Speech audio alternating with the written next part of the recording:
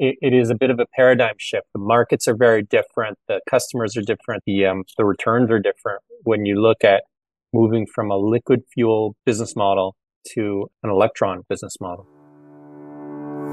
Welcome to Pipelines and Turbines. Power up your podcast playlist and take the pulse of Canada's energy transition with Lior Rothschild, Jason Switzer, and Janet Ainsley. Welcome to Pipelines and Turbines. I'm your host, Lior Rothschild. I'm joined by my co-conspirators, Jason Switzer. What's up, Lior? And Janet Ainsley. Hi, Lior.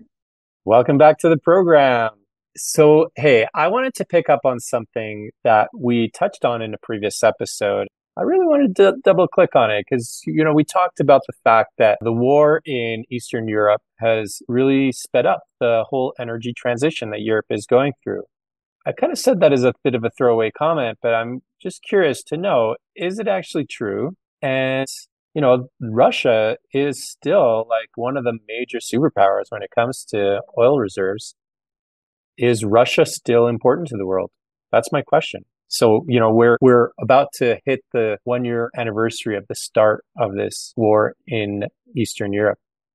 And as we reach that awful milestone, is the world still dependent on Russian oil? So that's the question I wanted to open up today. Janet, what's your thought on that? Well, I've had the great opportunity to hear two outstanding speakers lately on this issue on European energy security more broadly through the Canadian Global Affairs Institute. And it's interesting. I think Russia is less and less relevant. I mean, it's less as a result of great strategy, I think, on the part of Europe or energy suppliers. I mean, all little increments have helped. Every little thermostat that gets turned down, every piece of natural gas storage to get Europe set for the winter. But they've been saved by remarkably warm weather. I think from some nimbleness and agility from providers like Norway and certainly the United States. Germany has rallied to create some gas import terminals. And just this morning, in fact, the FT's headline is European natural gas prices fall to 18-month low as energy crisis ebbs. So here we are, mid-Feb, and I think, they should be feeling pretty good right now. And at the end of the day, Europe and Putin are not going to kiss and make up. Mm-hmm. So whatever changes they're putting in place need to become structural. And that's the energy transition story. Yeah, interesting. Jason, what's your take on the energy transition story fueled by the Russian war in Ukraine? Yeah, I think I would probably go in the other direction from Janet on that. I mean, yeah, you mentioned that it was a warm winter in Europe, but there's no guarantee that we'll see warm winters going forward. I think, Germany and, the kind of engine of industrial chemicals and manufacturing for Europe really suffers from any kind of perturbation in natural gas supply. And we all know that hydrogen and other solutions are still, they're coming, but they ain't coming soon. Or soon enough to address what is a really existential problem. And I think people forget that between Russia and Ukraine, which are both kind of in the mix, you're talking about a significant portion of not just natural gas, but also food. And the world needs Russian grain and it needs Ukrainian grain just as much. And I think there's no end in sight. So I don't think I would be as optimistic about our ability to kind of soldier through another winter collectively with a war that really has no end in sight.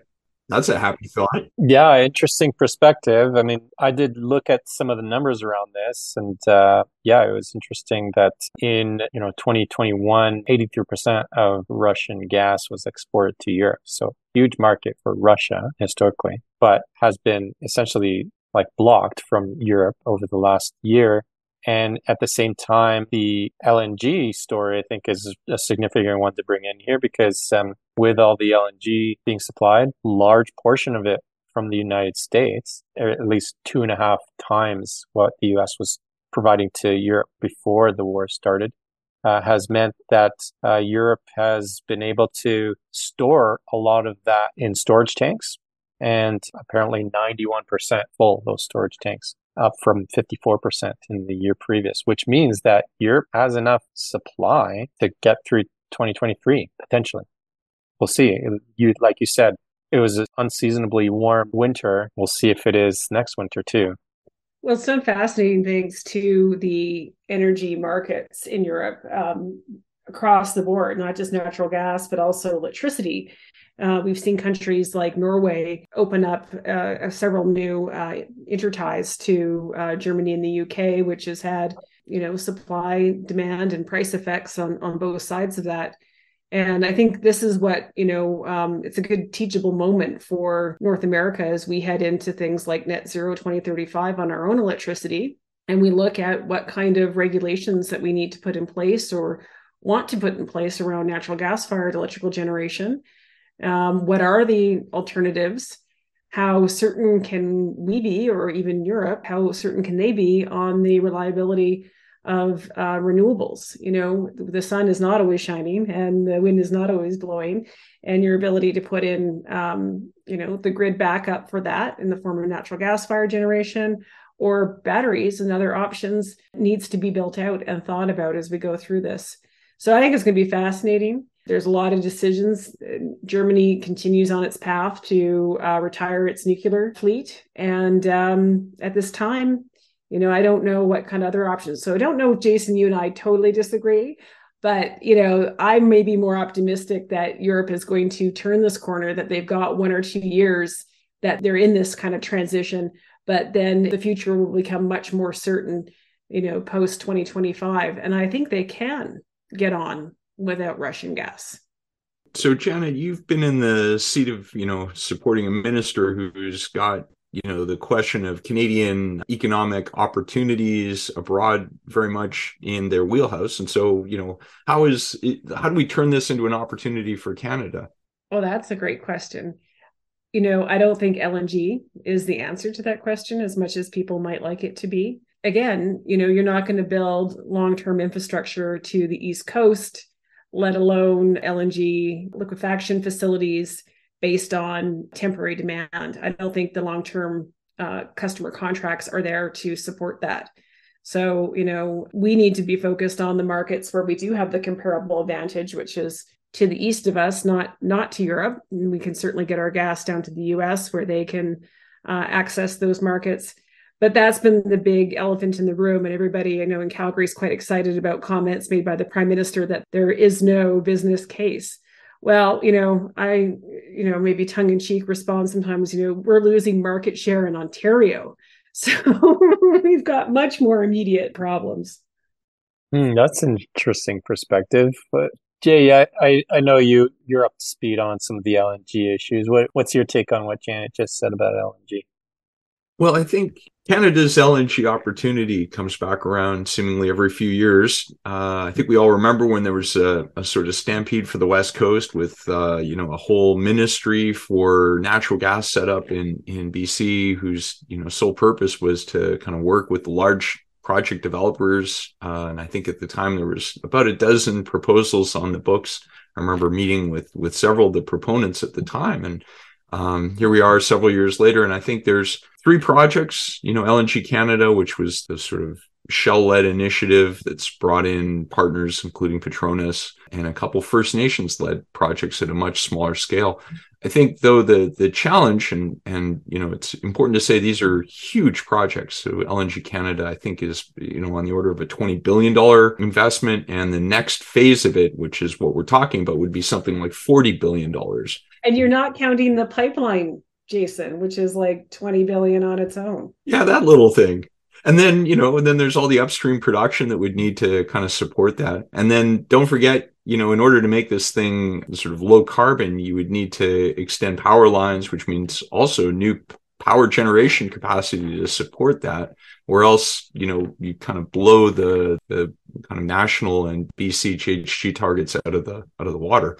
I think it's a very complicated question, but I think, the reality is that these projects are so large and so difficult to build and require so many moving parts to come together in a short timeline that it's hard to see how we would get into the race in a meaningful way in the timeline that we have, given our track record of, getting these things over the line.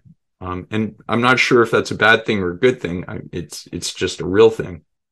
Interesting. And so back to the question of what is Canada's opportunity in helping Europe to be independent of Russian energy? Are we saying it's not much of an opportunity for Canada?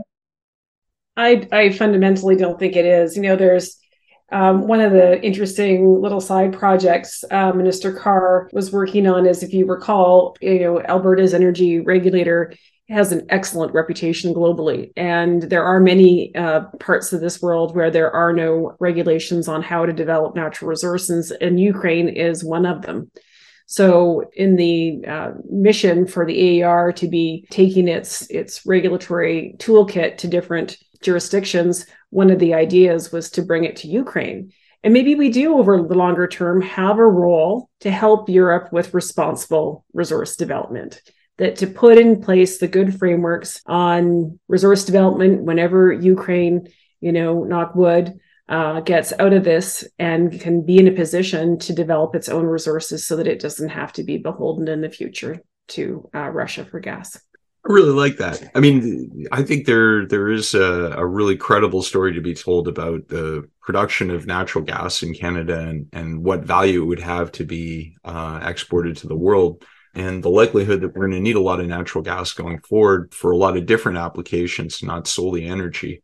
I guess the biggest thing here is that we don't know how long this conflict will continue and how much industry is going to retool in the meantime. And I think if you were to kind of look at it just from a kind of pricing perspective, I think, one of the most interesting things that would happen as you start to export natural gas in large volumes is that it would probably raise the price of natural gas in Western Canada, which could have actually a really salutary effect in terms of making other kinds of energy development domestically more economic. And so things like geothermal and marginal solar resources that have struggled to make their economics work would suddenly find that they're a lot more competitive in a world where we had much more expensive natural gas in Western Canada instead of some of the world's cheapest.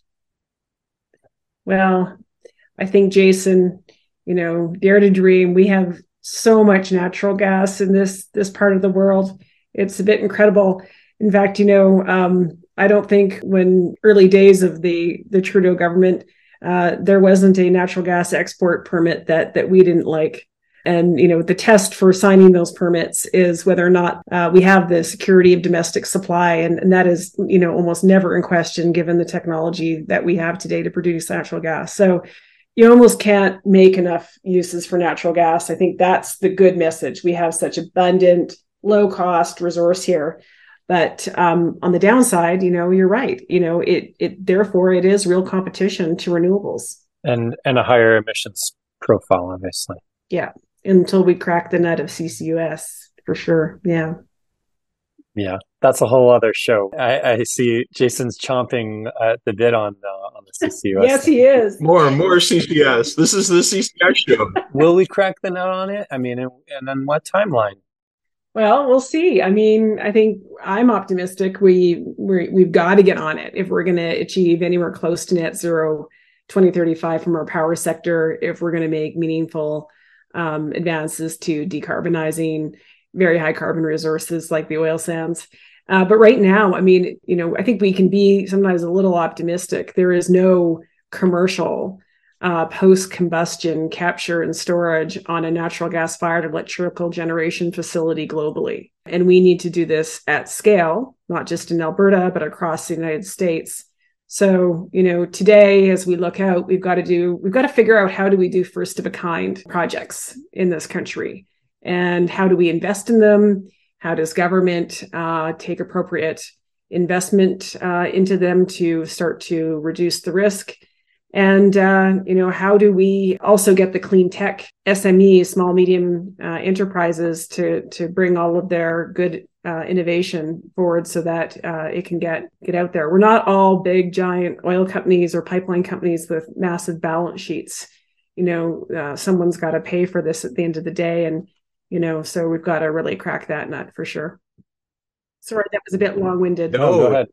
I think, just to kind of add to that whole question around CCS, and I don't want to make this the CCS show, although inevitably we come back to it. We just announced our cohort of 14 really great startups in Carbon Next, so the program that I run at CMC and Foresight to support emerging technology developers. And, they're great.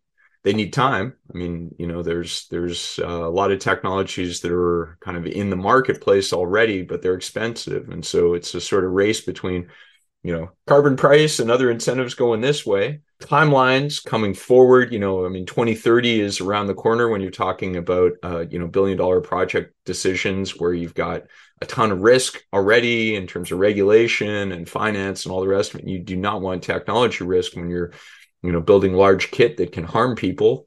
And so, there's a whole thing around, supporting innovators and early adopters to get those first of kind deployments. I guess, the other thing is just that scale matters, that, if we're going to do this, we need to do it in really large scale, and we need to be resilient to, the pace of innovation in this space, which is accelerating thanks to, programs like mine, but others around the globe. And so I guess, if we're thinking about CCS as a solution, we need to do lots of it. We need to do a lot more of it. I think, personally, I'd like to see people be a little bit less religious about who's doing it and the uses to which they put the CO2, because if we're going to get down the learning curve, we need to go a lot faster, which means we need a lot more people to do it at scale.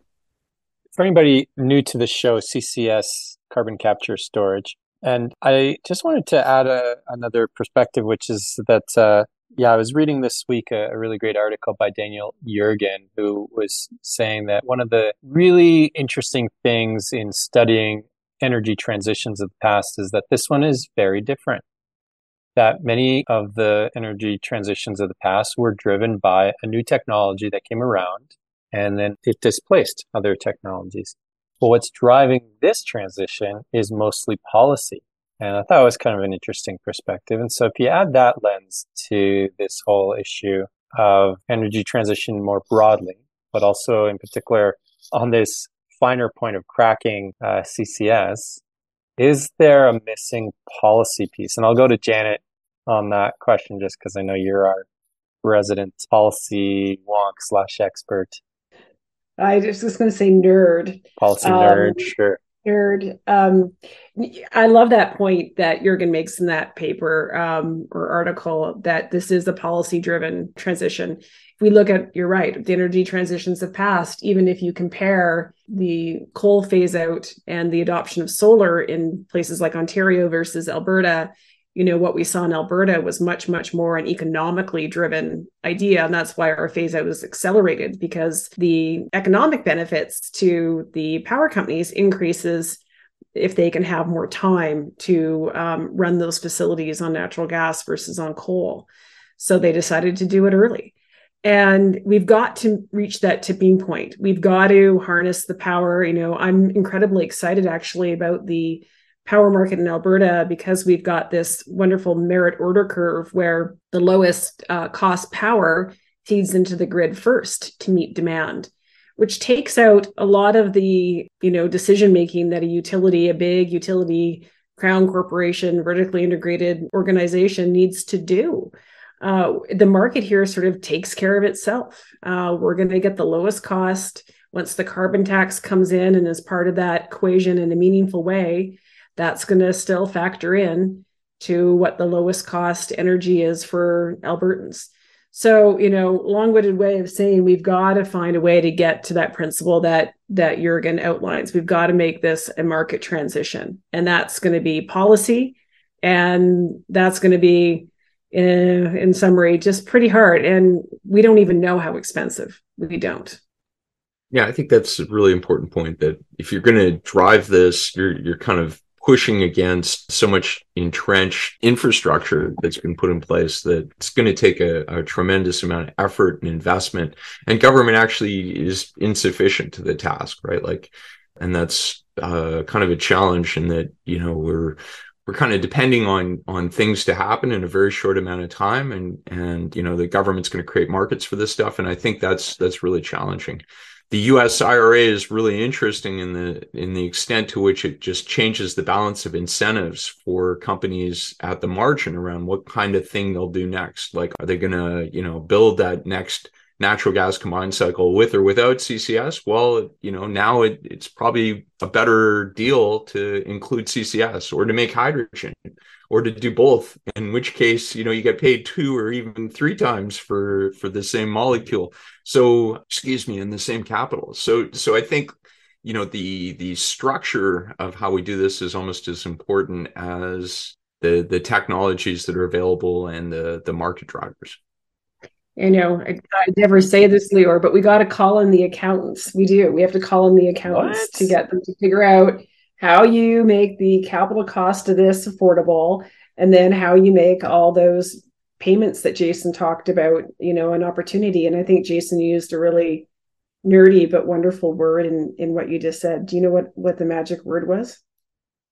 Marginal. You got to make the next marginal, low cost, low emissions, technical solution doable, right? That's the key. And I think the government here, they're so consumed with the idea, oh, well, if capital gets moving and does things right now, will those assets be stranded in the future? And, that's a risk in many ways we've got to take, because if we don't start now and we actually don't get emissions reduced, because greenhouse gas emissions are very persistent in the atmosphere, we're not going to wake up in 2034 with a solution, are we? Hey, I want to ask you a question on that, Janet, because people often will say, but Canada's really is sort of a tiny player in all this. That if maybe the biggest contribution we could make is in some other way than trying to constrain our emissions. So sell the LNG, build the pipelines to export the molecules, and take the revenues and put it into that innovation, rather than trying to kind of virtue signal and do these things domestically that at the sort of global scale won't make a difference for the atmosphere. How do you feel we should be answering that? Oh, you've gone down into a very deep, dark rabbit hole full of cobwebs, Jason.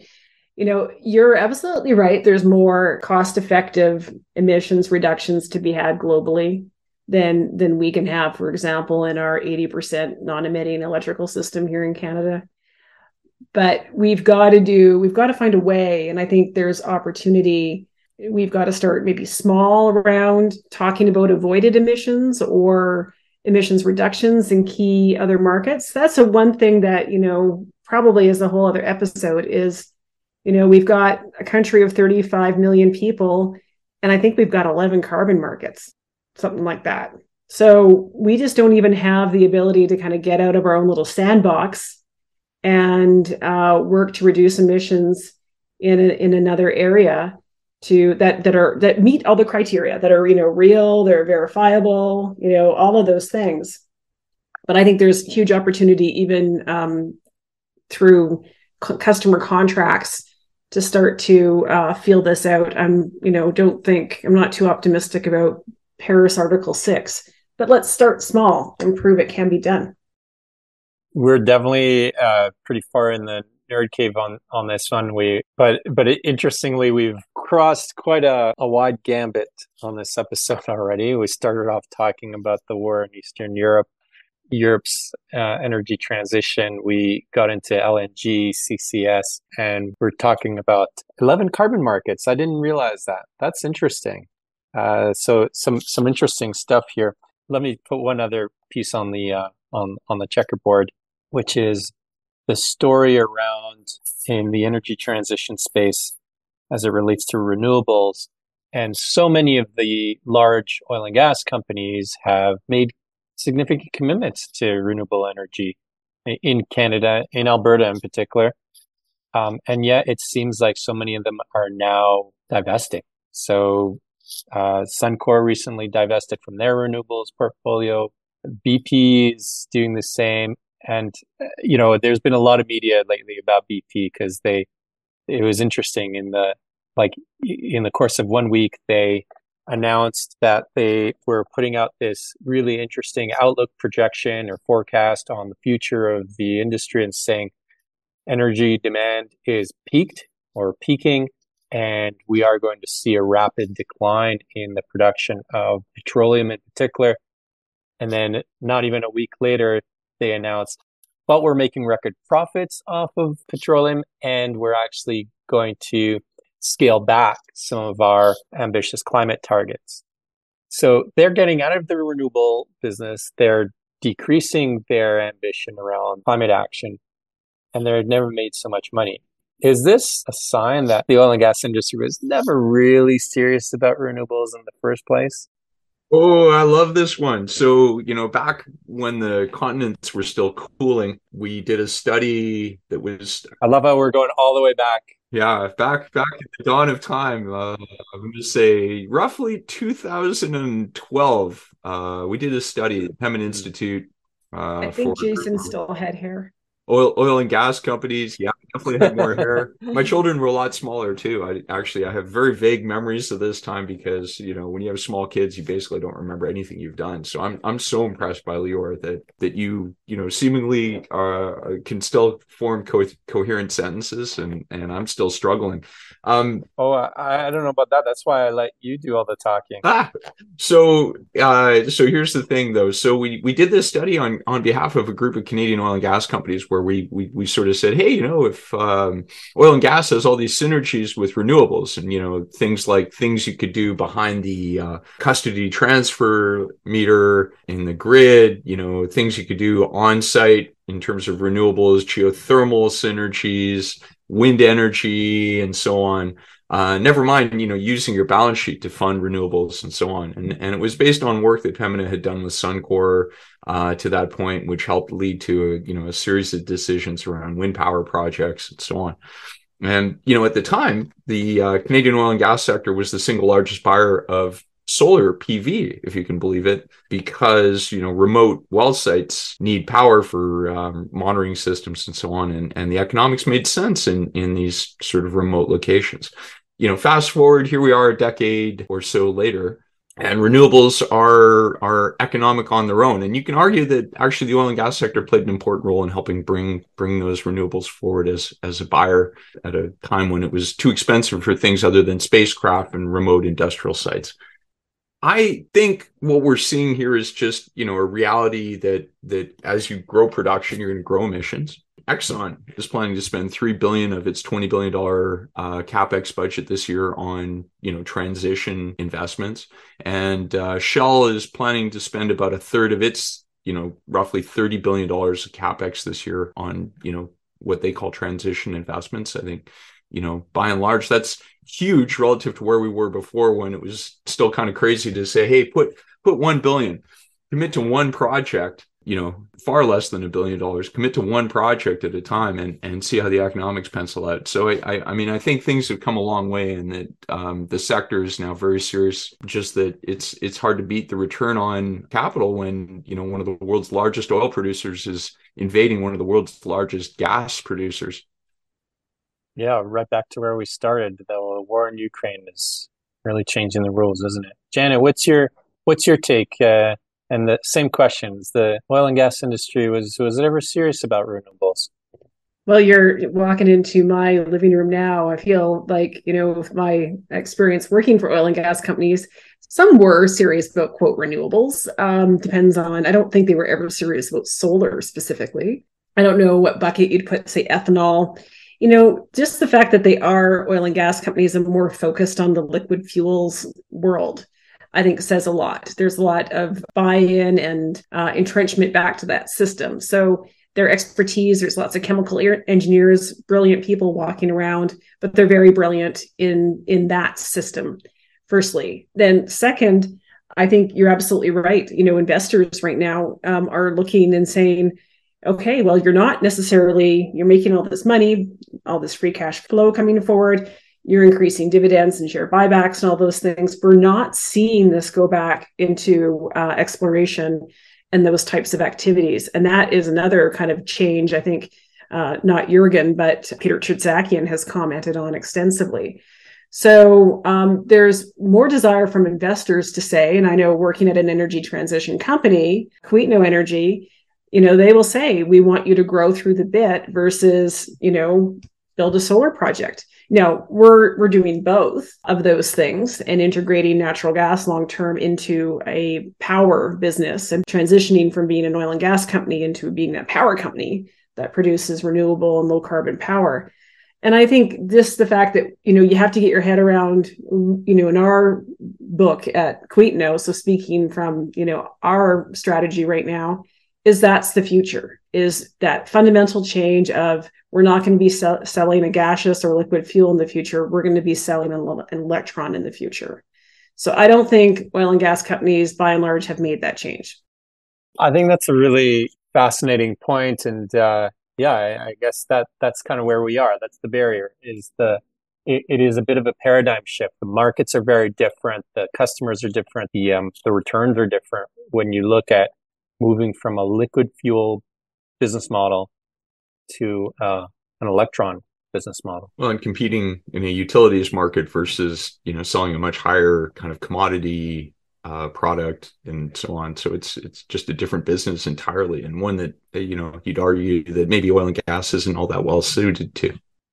Well, and it's an interesting, that you're absolutely right, Jason. Everything's different about it. The financial structure is different between an oil and gas company and a utility. The multiple that you trade at is different between an oil and gas company and a utility. And it's a difficult place to be some days, trying to be both.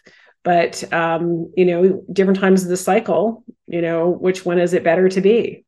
We have definitely reached a stage where I feel like there's so many different ways we could go here, because we've placed a whole bunch of little nuggets for future episodes. So let's leave it there. Let's pick up on a number of these. Lior, we didn't talk about ChatGPT. No one talked about the blockchain for transactions. ChatGPT. Oh my God. Yeah, that's a good one for a future episode too. It's a big deal and very topical. We want to thank you, the listener, for checking us out today. We always love to hear from you, so please get in touch with us on our different social media channels. Leave us a comment on the platform that you're listening to this through. It really helps other people find us and gets us into the algorithms that grows the show and the listenership. So we appreciate that very much. You've been listening to Pipelines and Turbines. I'm Lior Rothschild. I've been joined by Jason Switzer and Janet Ainsley. Please join us again soon for another episode. And we'd love to take you down further into the nerd cave with us once again. Have a wonderful day. Make it good.